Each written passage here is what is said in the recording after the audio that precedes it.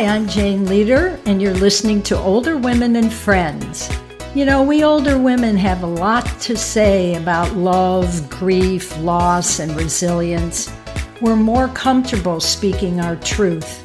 We've been good scouts and earned our badges, and now it's time to change the perception that the gig is just about up, when in truth, the second wave of the gig has just begun.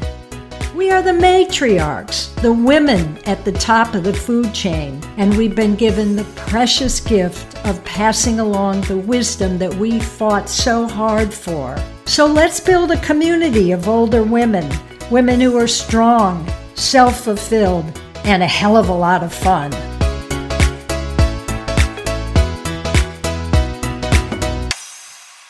Hi, today I'm joined by author Karen Brees. She is the author of Getting Real About Getting Older. And what I love about Karen's story, there are many things to love, but what is most encouraging is the fact that she didn't write this book or any of the other 5 nonfiction books or her 2 award-winning novels, with a third coming out in December, until after the age of 62. Until after she had officially retired. So Karen, welcome, welcome, welcome. I'm so happy to have you here. My first question is clearly, why did you write this book? We wrote this book because we were getting older, and unlike other places in your life, when you first have children, there's tons of parenting books. When your kids go to school, there's tons of books for raising children. There's tons of information out there for getting your job, getting promoted in your job. Everything under the sun except what happens, how do you negotiate getting older? There wasn't anything there, so we thought we would do our best to fill that need. And how did you go about finding people to interview? Because I need to tell our listeners that, in fact, this book is chock full of interviews, partial interviews, important quotes from, seems like a cast of 1,000. Actually, you're right on with that. We interviewed, in part or in length, probably pretty close to 1,000 people from all demographics, from all parts of the country, but it all started with women. Finding men to talk to is a little more tricky, little trickier rather. English teacher, can't get over it. There is that sense of, how do I approach a strange male who's sitting at Starbucks and strike up a conversation without giving the wrong impression? So we got to the men through the women. They were the husbands, the boyfriends, the uncles, the repair people for all of the women that we interviewed, because striking up a conversation with another woman comes naturally to us. We don't mind talking to women in checkout lines at the grocery store, when we are doing the laundry, if we have to take it out to get it done, at the Costco when we're filling up the gas tank. It's perfectly natural for women to talk to other women. So over the course of a couple of years, we interviewed by means of little snippets sometimes, just a couple of quick questions. When did you feel that you were getting older? When did the realization hit you? What kind of advice would you give a friend who says, I'm old? What would you say? All of these different questions that we all have, all of the thinking about, how do I negotiate this new path in my life? Where do I go? What do I do? Who do I talk to? What do I say? What can I still do? What do I need to do? So that's pretty much the way we got started. What were maybe 1 or 2 of the most interesting or surprising responses that you got to any of those questions that you just listed? One of them actually came through my husband, who was remembering something that a music teacher of his had told him many, many years ago. Just because I can no longer do X doesn't mean that I can't learn how to do Y. We have to be adaptable. there comes a time when we can no longer put on the ballet outfit with the tutu and the toe slippers and look impressive. If we try that after a certain age, we look interesting, but it's not conveying the right image. We have to understand when it's time to close one door, but at the same time, your other hand should be on the doorknob opening the next one. Is that something that most people find easy to do? It sounds wonderful, as we discuss it, but how do we get there? How do we let go of one thing and grasp something new? It's not easy. Sometimes we have to either drag ourselves kicking and screaming into the vast unknown, or if we're lucky, we have another friend who says, let's try this, let's try that. We can do this. Just because we can't any longer go ice skating doesn't mean we can't bundle up and hitch a ride on somebody's snowmobile. We can still enjoy nature. We can still enjoy hobbies. We just need to come to the realization that if we want something to change, we have to be the ones to change. We have to tell ourselves we can do this and not get stuck. Getting unstuck, that sounds like a very important mantra that we all should be murmuring to ourselves. Don't get stuck, don't get stuck. I'm wondering what some of the key misconceptions about older women that you discovered, either through your own life or certainly through doing the research for this book. In the past, I think women were probably in some ways treated better as they got older. We were at one point generations that lived together in the same house. Grandma and grandpa lived in the house along with their children and the grandchildren, and their advice was sought. They had had the experience. They knew what to do. And even if they didn't live in the same house, they generally lived in the same town. And you would frequently have contact with older women and value what they did. We have become such a mobile society that right now that's the rarity. It's no longer commonplace. So what we're discovering is that women have kind of lost their anchor. They have to constantly fight society's preoccupation with youth.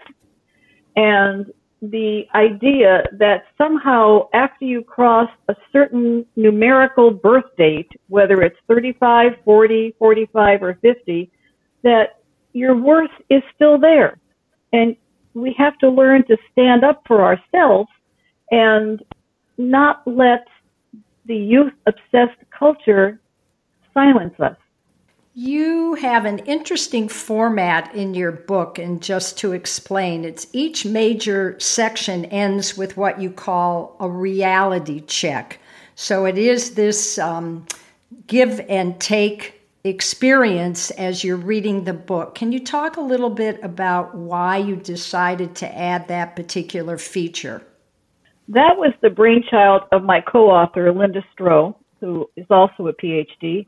And we wanted this to be kind of a guidebook, as we touched on earlier. There wasn't any guidebook for negotiating older age. And as people saw themselves in some of the conversation tidbits, we wanted them to be able to go through some mental exercises to see how well they had internalized the message and how they might apply the lessons that the other people were telling us about. I liked it because as I was reading it, I actually tried to, go around and answer all those questions. And actually, I've used some of those questions in some forms in the Facebook group that I've started called, not unsurprisingly, Older Women and Friends. And it's interesting that when you start getting women involved and you open the book and you allow people to have a safe space in which they can express their feelings, some wonderful things occur. And it's also, I think, interesting that we find community. And I wanted to talk about community, especially about friendships and the role of friendships in the lives of older women. Friendships are essential.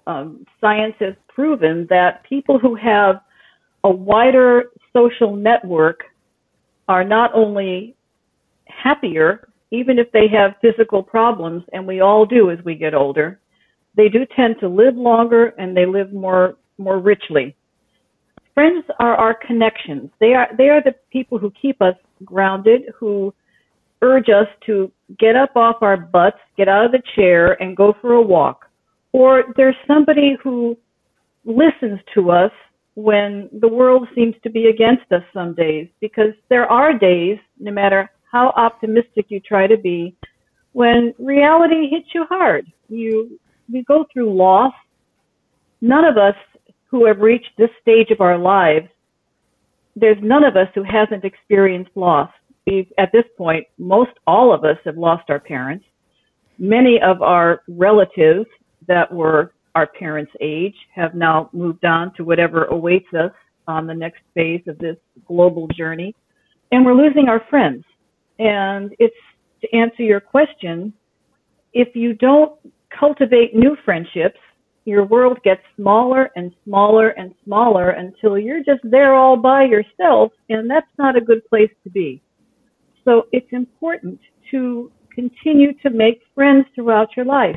Younger friends, older friends, friends your own age. It's nice to be knowing that you have somebody you can talk to on any different topic. One of my best friends is 15 years younger than I am. Another good friend is about 12 years older than I am. And they each fill a need for me, and I hope I fill that for them. It is true, there's no doubt that as we age, our circle of friends shrinks and shrinks and then shrinks some more. So as you state, either we become loners and people who are extremely upset and unhappy, or we make that extra effort to get out there. And I think if I'm hearing you correctly, just based on the way women responded when you wanted to get their feedback as you were interviewing for your book, I think we can possibly assume that women are also going to be receptive in terms of not just answering questions, but of opening themselves up and to the possibility of good friendship. I think that's a very important point that you've hit on. One of the problems that stands in the way of making new friendships is also the thing that can help us create new friendships, and that's the internet. We tend to spend more and more and more of our time online. And while we are connected to the whole world, we are really isolated. And it's just us with the computer. There's not that physical contact. There's no touch. There's no way of just making that relaxed, snide comment or stupid joke or just laughing. That's something that we have to really fight against.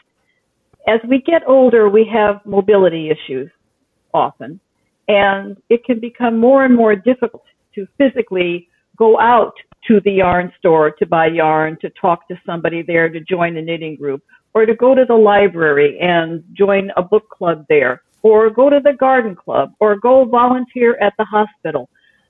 A lot of our connections, unfortunately or fortunately, are now becoming online.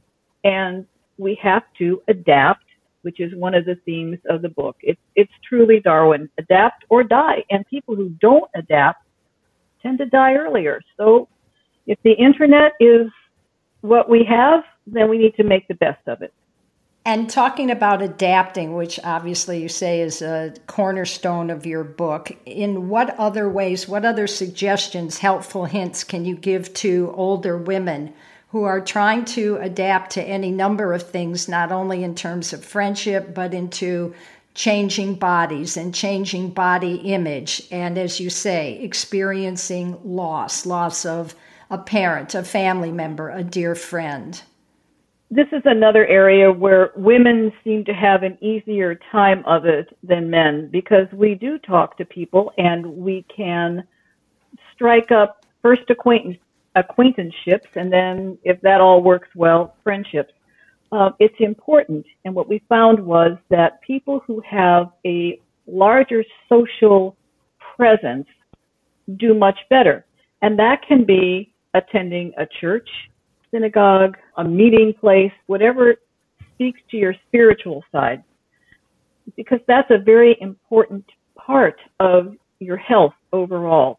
People who are spiritually connected tend also to do much better as they age. So there's a place where you can find friends. So there are tricks to this. You got to put yourself out there. I lived in a very small town in Idaho for about 20 years, and the biggest gathering place was the post office. Now, there was only a population of about 500 in this town, but everybody congregated at the post office, and you got to know your neighbors. It just takes that extra bit of effort to get out of the house and then see what happens. I'm going to switch gears a little bit. There is a quote that you use in the book from the grandfather in the movie Moonstruck. And I found it quite moving. And it goes, "I am old, and the old are not wanted, and what they say has no weight." How did your respondents respond to the idea of not being valued, of, in effect, being invisible? It's probably one of the hardest things that we deal with, and everyone seems to experience this onset of invisibility. Whether we are in a group, we are often overlooked. If the conversation goes on, no one seems to really pay that much attention unless we make the effort. And that's the key to dealing with invisibility. We're told, and fortunately this is getting better, as older women, what we should be wearing and what we shouldn't be wearing, and colors really shouldn't be so bright, and we should just blend. And that kind of reminds me of a movie, and I forget what the name of it was, but Danny DeVito was in it and another gal, and she says, like you blend, and it was, we're supposed to blend as we get older. And if you didn't blend when you were younger, this is not the time to start, but it takes that drive to say, I will not be silenced, I will not be overlooked. One of my friends said, I'm going to wear beige and sit in the back. Well, no, don't wear beige and sit in the back. Get a big hat, get a red dress, sit in the front, and make people take notice of you. It's like respect at any age. You earn it, and then it's yours to demand. I love that. There's also this amazing fact. There are many of them. The book is stocked full of interesting research.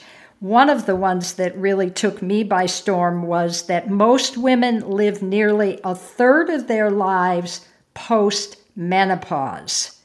And my question is, how can this be a new beginning? It's mind-boggling when you put it in perspective like that. I don't think there is a woman alive who says, damn, I wish my period had lasted another 20 years. I was having so much fun with it. Unlike our male older friends, women spend their entire lives dealing with issues of reproduction, even if they're choosing not to reproduce. From the moment your period arrives, when you are anywhere from, Lord knows, they're getting younger and younger every day, until you finally hit menopause, you're constantly reminded that you're a baby-making machine, and this is what nature has intended. So it used to be, before all of the advances of modern medicine, menopause was truly the end of life. Women maybe had another 5 years to live. It was the end. And now we live much, much longer. And just think, the first day, I remember going into the grocery store and striding down that aisle with all of the feminine products and just going, whatever, have a nice day. I don't need you anymore. It's liberating. When you compare how women age versus men, and you touched upon this a little bit, I think you cited a Time magazine article that said something like older people are happier than younger people. Is that something that your research showed?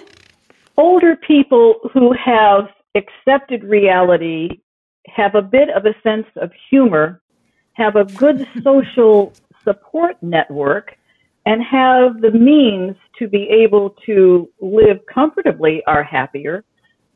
Older people who don't have this, probably not.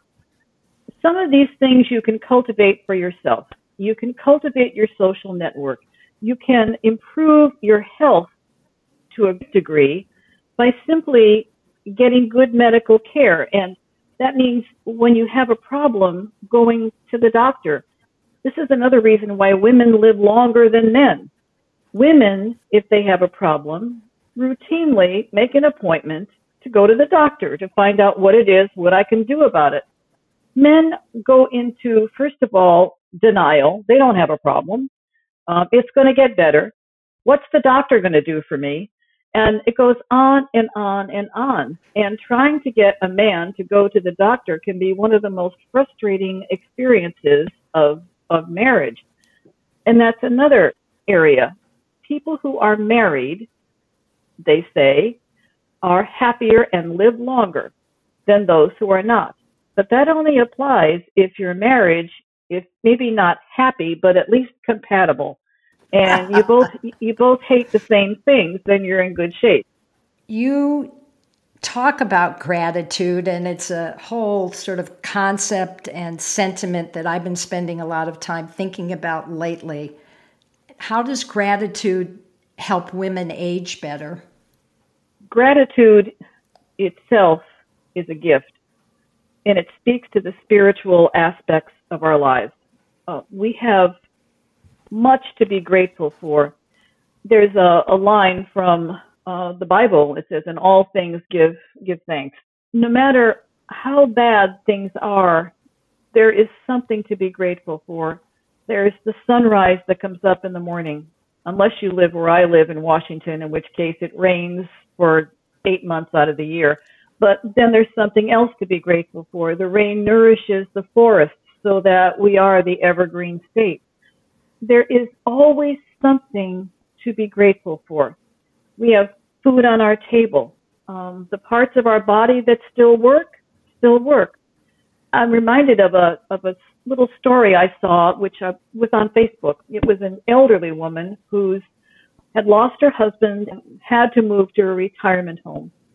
And they were trying to get her used to it, and they wanted to give her the tour. And she said, "It's all right. I already love it."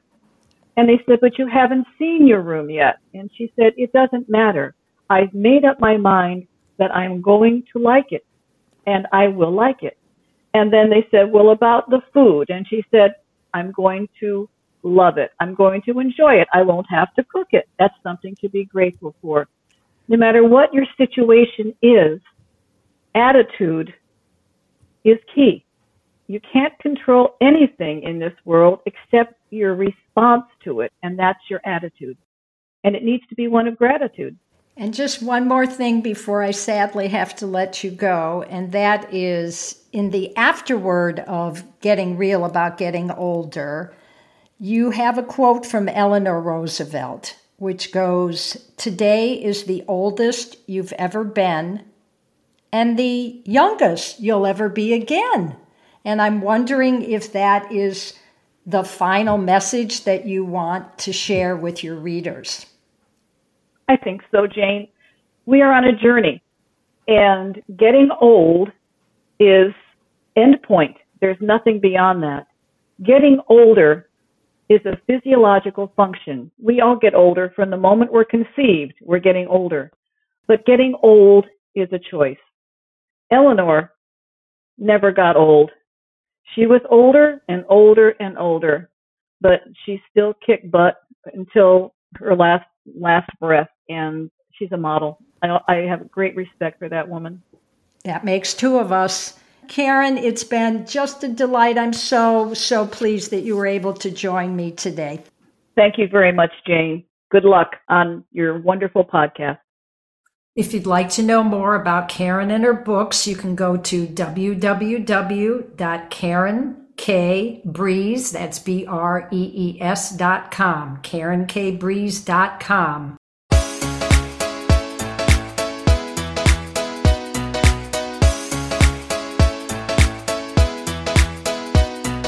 Thank you so much for joining me on this episode of Older Women and Friends. And speaking of friends, please tell yours. And if you're interested in reaching me with comments or suggestions, you can do that by emailing me at olderwomenandfriendspodcast@gmail.com. Or you can check out my blog at 70andme.com, and that's 70, the letter N, me, 70andme.com. Until next time.